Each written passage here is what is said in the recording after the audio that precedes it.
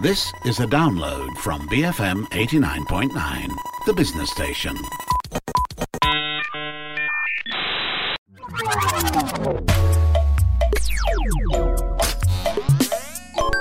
Hi, I'm Hanif Baharuddin and this is GG Well Played, the show that talks about all things video games. We're going to talk about the Metaverse today with Quentin Stace-Polle, Managing Director for Unreal in ASEAN, India and EMEA. But before that, here's a recap of some of the biggest news in the world of gaming with Daryl Ong and Dashran Johan.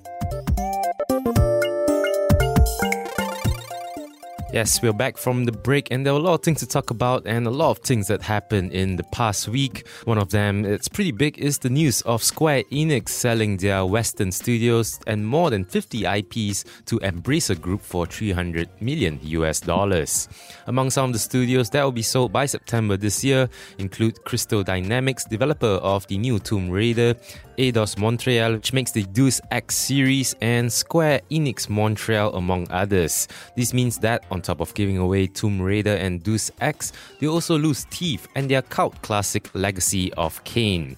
There'll be around 1,100 employees that will be affected by this. That's right. Why did Square Enix sell these studios though? Well, according to reports, the decision was made based on how underperforming these studios were compared to some of the studios that they've had in Japan. In fact, according to senior analyst at Nico Partners, Daniel Ahmad, in his tweet, these studios have, and I quote, underperformed over numerous titles, and that Square Enix's biggest growth has been from their MMOs and Japan-made mobile phone games.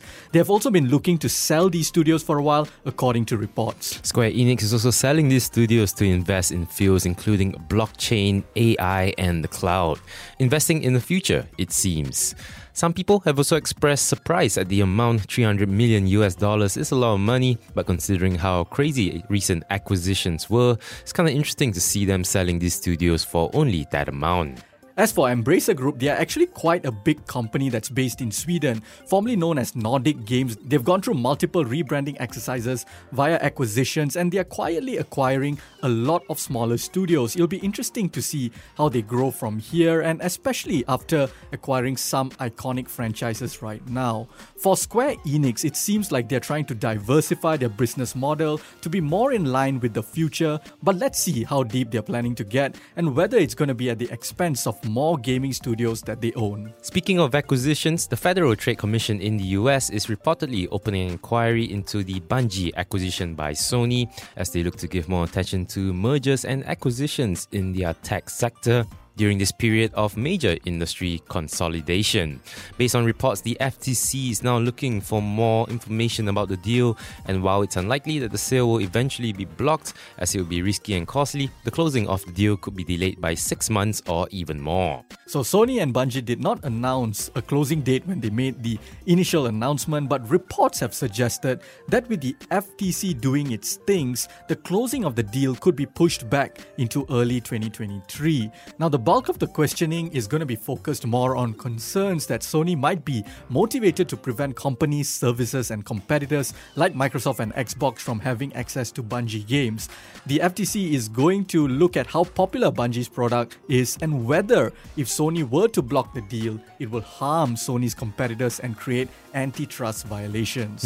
Sony, of course, has publicly claimed they're going to keep Bungie's games cross-platform, but their ability to potentially restrict current and future releases is still a point of concern to the FTC.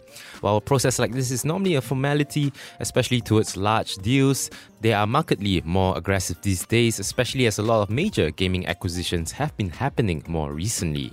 That's right. In fact, they were equally cautious when Microsoft announced their planned acquisition of Activision Blizzard and were reportedly investigating that deal as well, not to mention their investigations on Nvidia and Meta. Like we said earlier, it's unlikely that the deal will be blocked or stopped, but what is interesting is that a closer scrutiny like this will most likely continue moving forward. Yeah, so we mentioned Nvidia just now, and a bit of news regarding the graphic cards maker. Nvidia have been fined $5.5 million by the US Securities and Exchange Commission for inadequate disclosures regarding how many of its graphic cards were sold to crypto miners. In their press statement, the SEC said that Nvidia did not disclose how crypto mining was a significant element in their material revenue growth during the 2018 fiscal year. That's right. And according to the SEC, and I quote, NVIDIA's disclosure failures deprived investors of critical information to evaluate the company's business in a key market.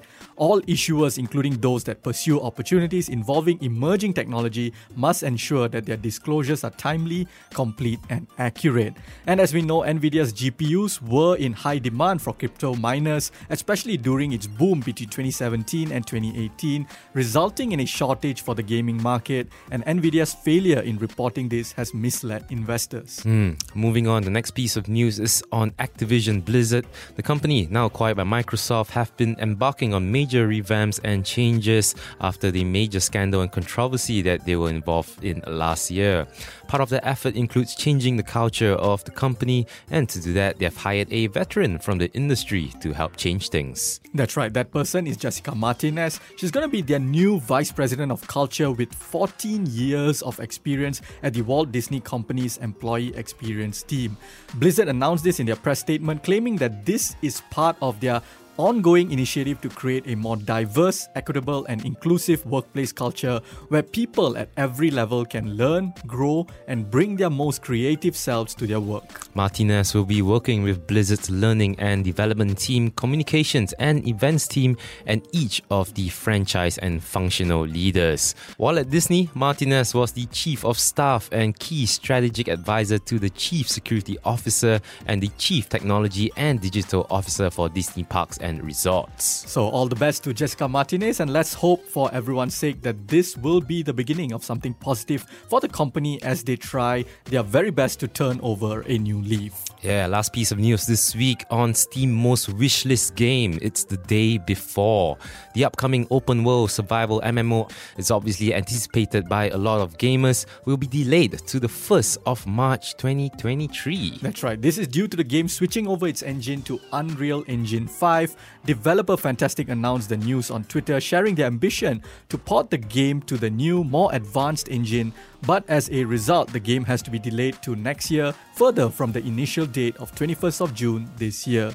The game was announced last year and received a lot of hype as it looks a bit like Ubisoft's The Division, but set in a The Last of Us setting. This news means that those of you who put the game in your wishlist have to wait a bit more before being able to give the game a try. That's all we have for this week's news. Back to you, Hanif. Thank you very much, Daryl and Dashran.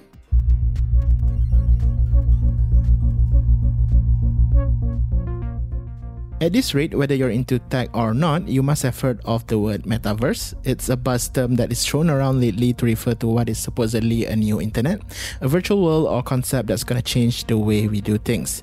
Due to the nature of it, some people have used video games as the closest reference to what it may look like, and they're not that far off. Currently, video games such as Fortnite, Minecraft, and Roblox are perhaps the closest examples that we can point to in explaining this Metaverse concept.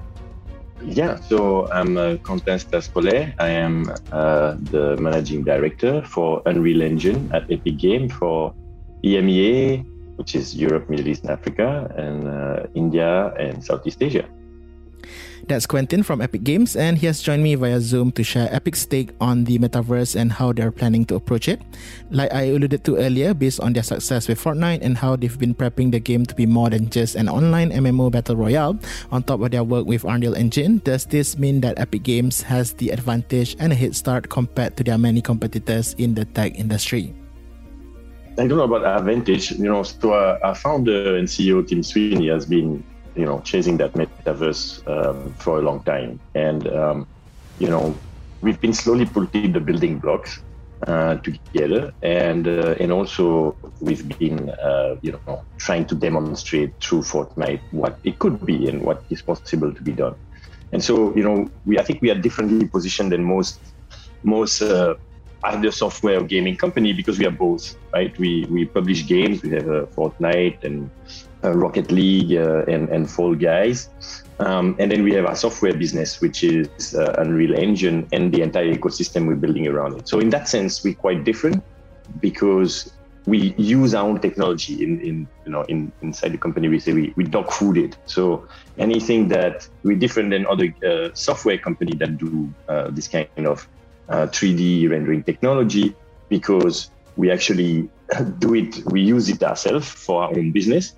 And we're quite different from the game companies because we have our own tool sets and environment to build. So in that sense, I think we are different and we are very well positioned.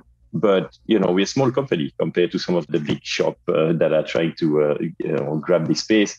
We are a fairly small company. So our strength, I think, is that diversity, that two different perspective we bring to the game, and the fact we are small and nimble and able to move quite fast. So let's go back to basics, right? A lot of people have been throwing around this term, the metaverse, but I guess to a certain extent, one way or another, there seems to be a lot of different definitions of it. I'm curious as to how Epic Games would define it. How do you define metaverse, from your perspective? Right. And so, for us, I think it's the aggregation of a bunch of technologies that are getting, to maturity now. And I'm thinking of obviously the game engine technology like Unreal, which allows what we call real-time 3D rendering, which means, on the fly creation or reproduction of 3D environment on which you can move and evolve like you do in online games, like you do on video games. But I think also, obviously the computing power, so the chips, the GPU that you now have in your phones, but also the network, computing power. So 5G now that allows to do a lot of the rendering or a lot of the heavy lifting for the computing on the edge of the network, and then obviously the cloud, right? And so those things means that you can have much more sophisticated environment, managed and rendered for many, many more people to have experience together. And then also AI, right? AI that can populate those universe, can interact with humans, but also AI that can help create faster, because what we're thinking of is really this, right? It's the next version of the internet. And that's a version of the internet that is 3D, that's interactive. I think most of the youth that have grown with games are expecting interaction in a much more sophisticated way than what websites and the usual traditional internet is offering. And then also persistence, meaning you can actually have an impact on this environment, and that impact stays. So you have an impact that the environment or the space evolve with the interaction of its users, right? And so that's a bit like we're doing. And yes, the closest thing to this is probably what you see in video and mass multiplayer online games like Fortnite, like Roblox, like Minecraft. And I mentioned those three very specifically rather than other 3D online game because they all have a kind of creator environment, which I think it's very important. So, user-generated content, creative communities, we think that that's really the future, right? And if you think of the parallels, for instance, on linear video, right? The way linear video exploded online, it's not when, only professional creator could create video.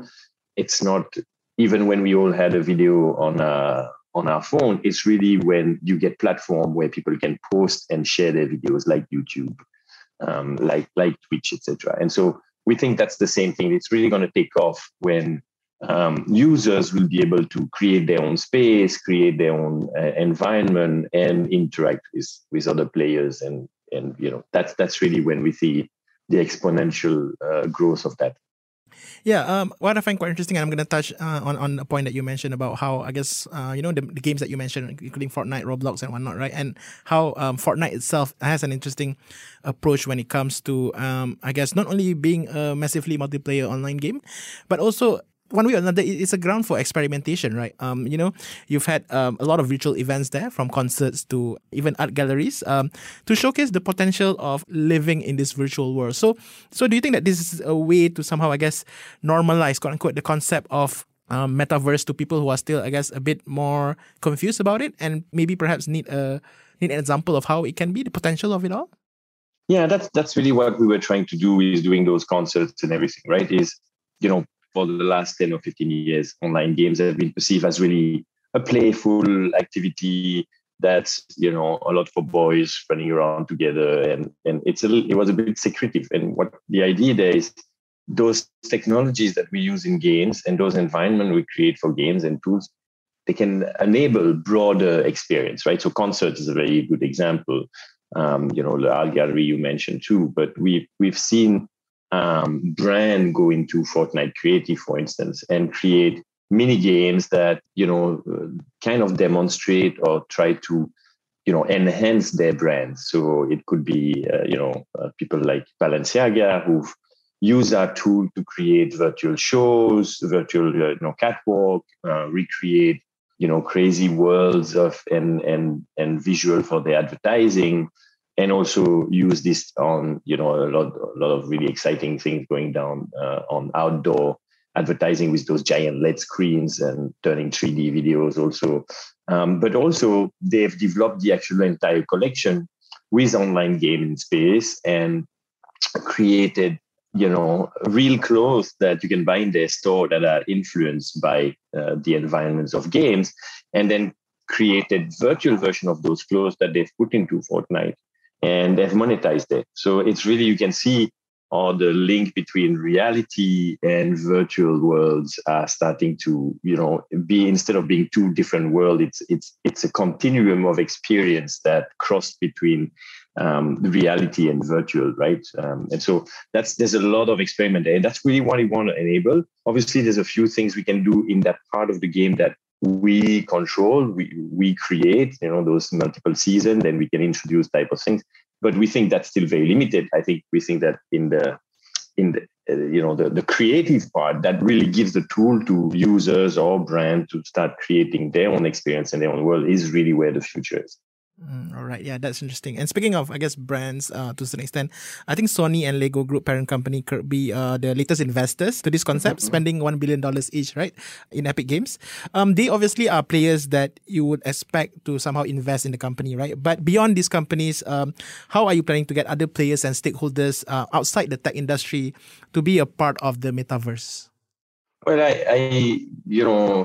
I think there's two aspects, right? There's brands that have an affinity with our own brand and our own game, and those we can have very close partnership that integrate them in our game, etc. There's example like Lego, where we are going together to build new experiences using our technologies and their brand and their experience with children and children education and entertainment. And I think it's a good model of how we could potentially work together with other brands. But again, I think, that's only, we are a small company. I think, the creative environment that let any brand then expand, using their own tool without having depending on us or etc., and can use that open environment to create their own brand is going to be very important. In terms of partnership, Sony has been a partner. It's not the first time they invest with us, and obviously we've been releasing games on the PlayStation for many, many years, so we have a long-standing stories there. And I think the story with Lego is really, we are very, we are all admirers of Lego and how they've used those blocks and created entertainment and education for kids for many, many, many years. And also for us, it's a great pleasure and a great learning to be able to partner with them and expand the brand. That was Quentin Stace-Polet, Managing Director for Unreal Engine at Epic Games for EMEA, India and Southeast Asia, and he's here to talk about the Metaverse. We're going to make way for some messages more after this. Stay tuned. This is GG Well Played on BFM 89.9.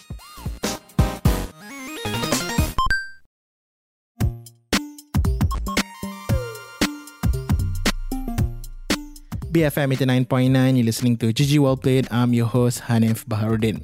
Joining me this week is Quentin Stace-Polet. He's the Managing Director for Unreal Engine at Epic Games for EMEA, India and Southeast Asia. And he's here to talk about the Metaverse and Epic's position on the concept. We're going to continue the conversation by looking at how people who are perhaps still skeptical about it can be convinced.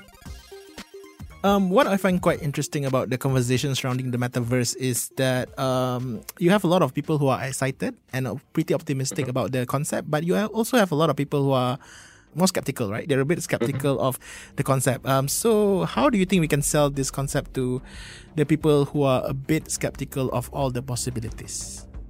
Well, I think, I'm old enough to remember the emergence of the internet in the mid and late 90s, and you had exactly the same kind of skepticism. And I understand it, right? It's a big change. It's a change of what we can do. It challenges the way things are done rightly currently, and it disrupts. So there's always resistance in every society when you create disruption like this.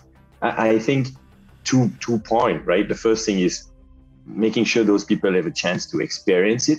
And I think that's what we were trying with a lot of those events also, right? Is bring people in the game that typically wouldn't come in those games and said, oh, okay, my favorite artist is playing in there, or my favorite brand is, we did an integration with Ferrari, for instance, and then got their car in the game and said, my favorite brand is in the game. Let me try and see what those people do. And I think usually once you've gone into it and see the potential and spend a bit of time and realize the immersion, realize the interaction and all of those things you can do, people usually say, change their mind and become very much more interested.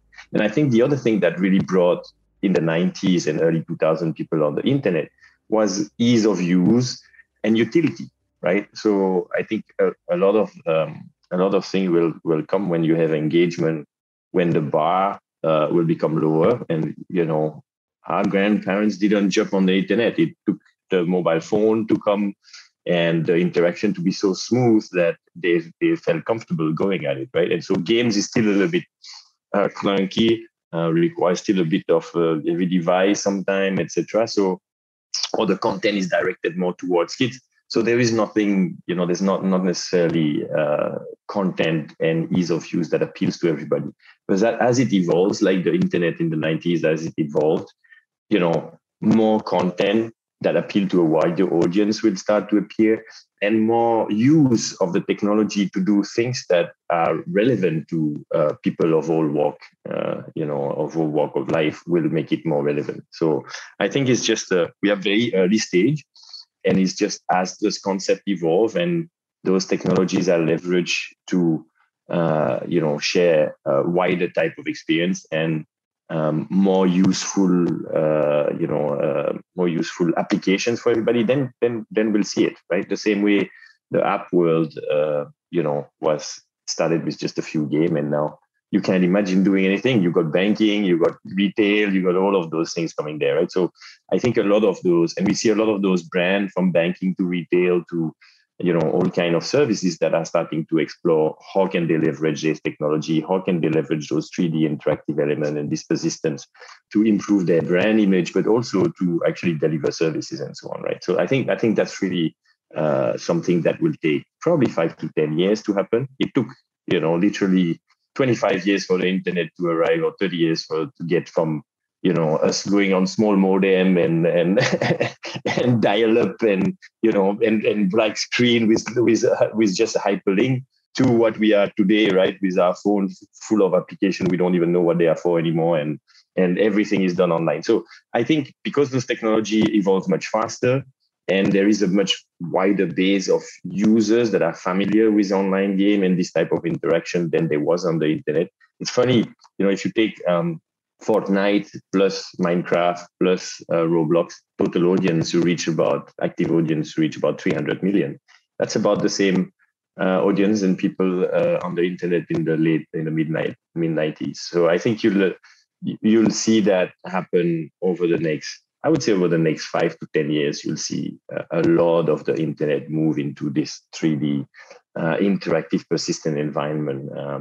That is coming up. I think also a lot of people don't believe in it because they don't really understand it, right? To a lot of people, the metaverse is a little bit the pitch that Mark Zuckerberg did, right? Is cartoonish character and avatars, and then, Oculus, right? Things on your head. And not everybody wants to be with a thing on your head. We don't think that the metaverse will necessarily be VR, immersive, everybody in the Google space, or dystopian Matrix, or Ready Player One type of environment as the thinking about the metaverse emerged initially, right? We think that screens are everywhere, and they'll be even more everywhere. with the cost of LED screen going down dramatically, and LED screen being embedded from windows to windshield to tables to everything, we think you'll have many opportunities to interact with this metaverse, this 3D real-time environment across all of those touch points. And, it's not going to require, we think VR might be a part of it, but it's not going to be the whole of it, right? And so I think a lot of people still have that concept that, it's, we all going to be with those Googles on our head, and I don't want that. So, the metaverse is not for me. And they're right. That's not what it is. Yeah, but that in itself is also the problem, right? Because there are a lot of different definitions by a lot of different, I guess stakeholders here who have their own definition or their own preference as to how to, to materialize the metaverse, right? So do we need a standardized version of a metaverse, a standardized definition of metaverse, in order to at least get a lot more people on board? I don't know that we need that. I think, it's the story of the elephant and all the people with their eyes covered with cloth there, and they're all picking a different piece of the elephant. They say an elephant is like this, and one is picking the leg, one has the tail, one has the trunk, one has the ear, and they all think they can define what the elephant is. And rightly, they all describe the elephant, but only a part of it, right? So I think that's the same story that we have here, but that doesn't stop people from being active in their segment of it and developing the technology and the application in their segment of it. And the same way the internet was born in the 90s again is the same thing, right? Some people were focused on payments, some people were focused on retail, some people were focused on entertainment. And if you ask them what the internet was, they would all give you a different description. But the reality is they're all working based on the same set of technologies. They're all trying to achieve engagement with their audience, deeper engagement, and resolve issues or facilitate things that were not possible before.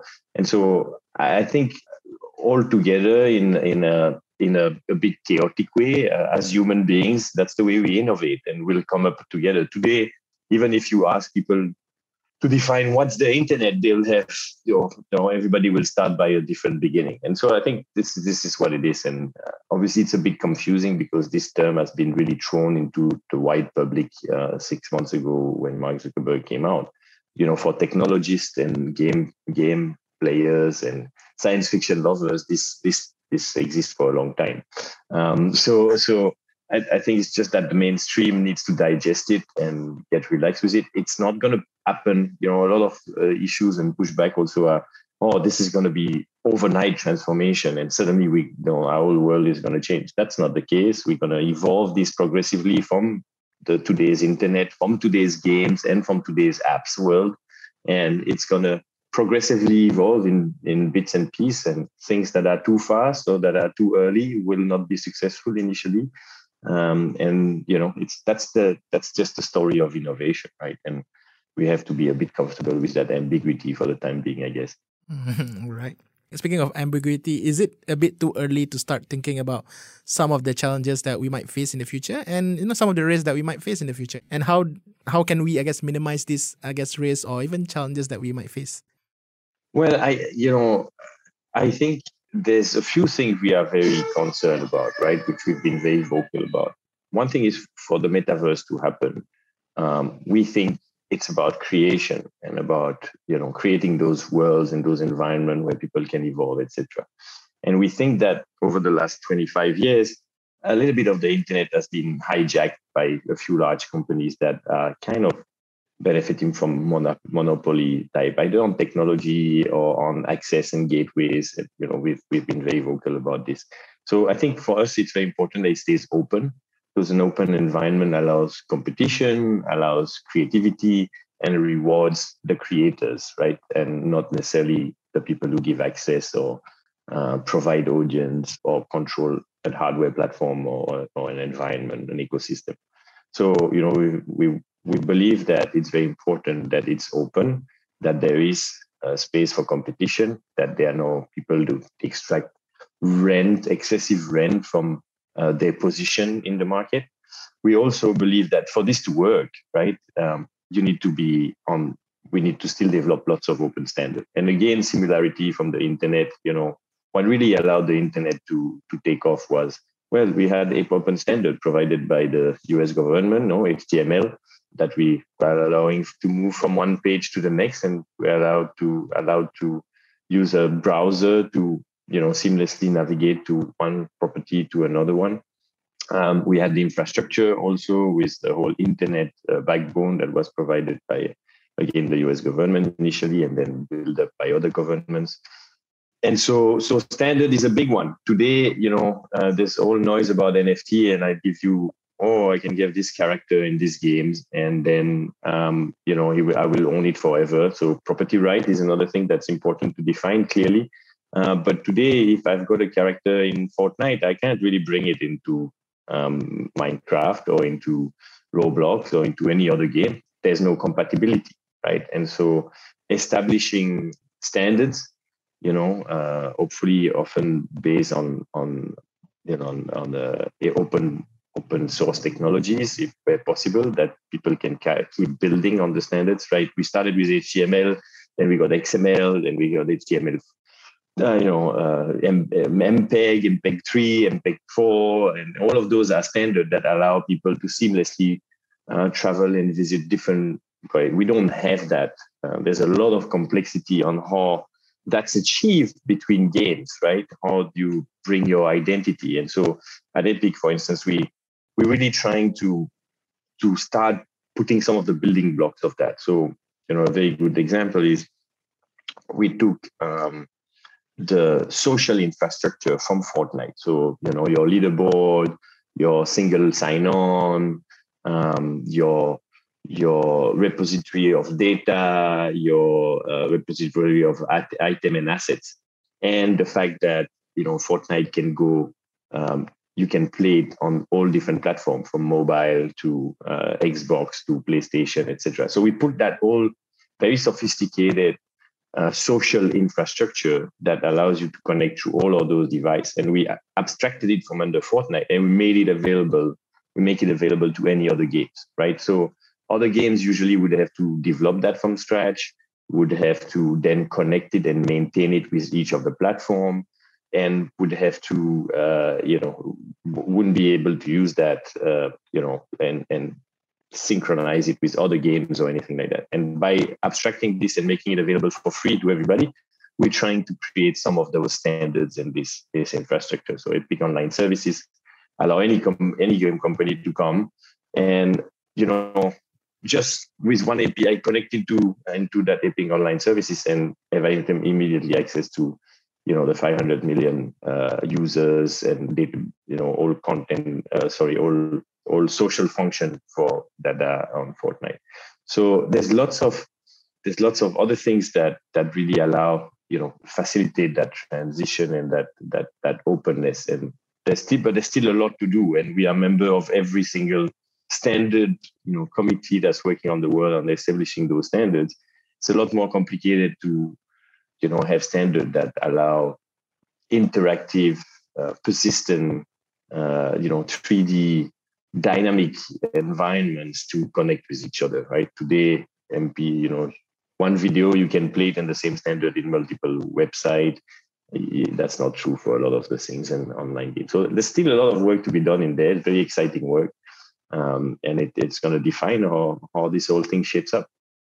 All right. You mentioned a term that's pretty popular these days, but also quite thorny among a lot of people as well, especially in the gaming scene, right? You mentioned the word NFTs. Right. Yeah. So let's address that, right? Where does Epic Games stand on NFTs, especially with regard to this metaverse world that you're trying to build, and especially taking into factor how, I guess, especially within the gaming community, the pushback has been quite strong so far.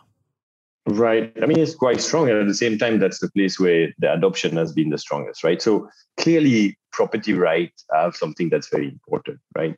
If you look at the history, something that really allowed the economies to develop historically was the fact that, property registry and ways to do transaction in property and past ownership were established, right? It's not like the king before own everything and, give it to a few people. It's like, okay, this has become tradable. And that's the establishment of property registry and, property system for transaction, etc. And so on the digital space, this is just early stage.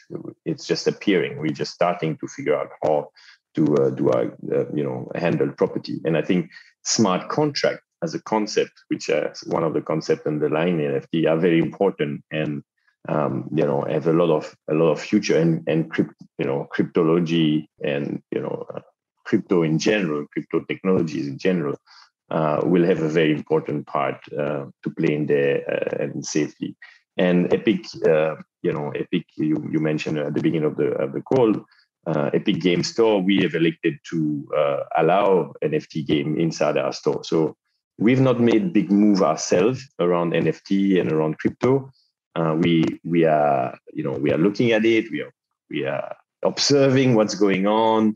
We are, as long as it's legal, we are letting people use our technology. I don't know whether it's UE5 or it's getting in our stores and explore NFTs. But we think there's still quite a lot of problem around that, right? A few of the problem is obviously, we're very concerned about sustainability of the technology in terms of energy and computing consumption. Although some of the new protocol are really starting to allow, much transactions and etc. with much lower computing overhead. So that's nice, and it's going in the right direction.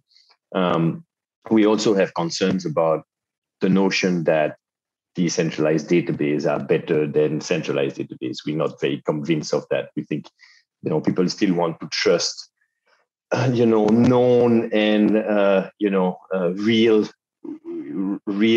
registry that have an address book that you can go and knock at some door at some place in the world, and not necessarily a bunch of servers that maybe in some funky countries and that you can't really control, right? So we think there's still a lot of issue with safety, with security. There's still a lot of issue around regulation. There's still a lot of issue around, just having so many bad actors still, right? That are using the technology. So what is to say? We think it's very promising. We think it's very important. We have not taken a final position or approach. We are approaching, and we are definitely letting people use our tech and our ecosystem to experiment as long as it's legal. But today you buy an NFT from one game, as I mentioned earlier, you can't do anything with it, right? You can't. There's no the actual crypto that's looking at that asset. That asset is not in a format that you can actually transition from one game to another. So what's the use of having that ownership that you can, and whether you can transfer it or not? So there's still a lot of questions that need to be answered there. But it's a very exciting. We think it's a very exciting space. All right. So it's a question of when rather than if. Is that fair to say for Epic Games at least? Yeah, I think it's when and how, right? And definitely there's lots of very interesting tech in there, and it's trying to solve a lot of very interesting problems that are related to the metaverse. All right. I mean, as much as the metaverse is pretty exciting and, to a certain extent, even, would say sophisticated as well. Do you think that it will also, one way or another, exacerbate the digital divide that exists in our society, considering how sophisticated it is, if you think about it? Well, I think that's a great question, and something that is really, really high on, in my set of priorities personally. And so I think like all, technology leap, it has the potential and the risk to do that because it's so dependent on access and infrastructure. But on the other hand, I'm quite optimistic because I spent a lot of time in India, and I saw the last 5 years deployment of cheap 4G and phone access has really changed the way the entire economy is running, and access to that has been very dramatic, and it's very deep inside even rural area and so on. So I think, yes, there's a risk of that. There's a risk of exclusion. There's a risk of this benefiting mostly the richer audiences and countries. But I think it's not necessarily the case. I think it has also a lot of opportunities to actually widen the reach of the internet. And, let me expand on that. I think, for instance, 5G, which put less dependency on the actual end user device and allow a lot of the experience to be, the computing to be done on the edge, has the potential, if priced right, to enable usage by people who could not afford a high-end device or even a simple device. But the key is like, how is this priced, right? And what really made it happen in India was that the new entrant that brought 4G at scale really broke down the price and made it a tenth of the price of what the previous incumbent in the market were charging, right? And that's really price to access that's going to define whether you have inclusion or not. If visionaries like what happened in India understand that if they price it down, they're going to increase the size of the pie quite dramatically and bring more people in that economy. And if they bring more people, the economy is going to grow. I think as long as we have people who have those kind of vision, it won't happen. But in certain market where, again, people will try to cream and focus on the users that generate a big, ARPU, average revenue per users, yes, then it has the potential to increase the divide there. So it's not a very simple question. It always has the risk, and it's about all of us making sure that it doesn't happen, and weighing in to make sure that that access and is widespread and that people can access. The other thing that can benefit this is AI, right? With AI, access and ease of use will also be better. So, widespread of AI, I'm thinking things like, voice recognition and voice interaction using AI, can go over people who, for instance, can't use keyboards or, illiterates or, people like that would not have been able to get on the internet today, might now potentially have access because of those new feature and this new technology that are implemented. So it's like always, right? It's about the choice we all make as individuals and as societies on whether the benefits of those new technology is widespread or limited to an elite. I think we can only look at to ourselves. It's not the technology that creates those divides. It's how societies use those technologies. You're tuned into GG Well Played, and that was Quentin Stace-Polley, Managing Director for Unreal Engine and Epic Games for EMEA, India and Southeast Asia. And we've spoken about the Metaverse and Epic's vision for it. If you'd like to listen to this episode again, look for the podcast on bfm.my, our app available on the Apple App Store or Google Play, and also Spotify. Do share your thoughts and the games that you play via our email, ggwp@bfm.my. Don't forget to also follow the station on Twitter @BFM Radio. My name is Hanif Baharudin. Thanks for joining us. Game on, and please take care. This has been GG Well Played. Thank you for listening to this podcast. To find more great interviews, go to bfm.my or find us on iTunes. BFM 89.9, the business station.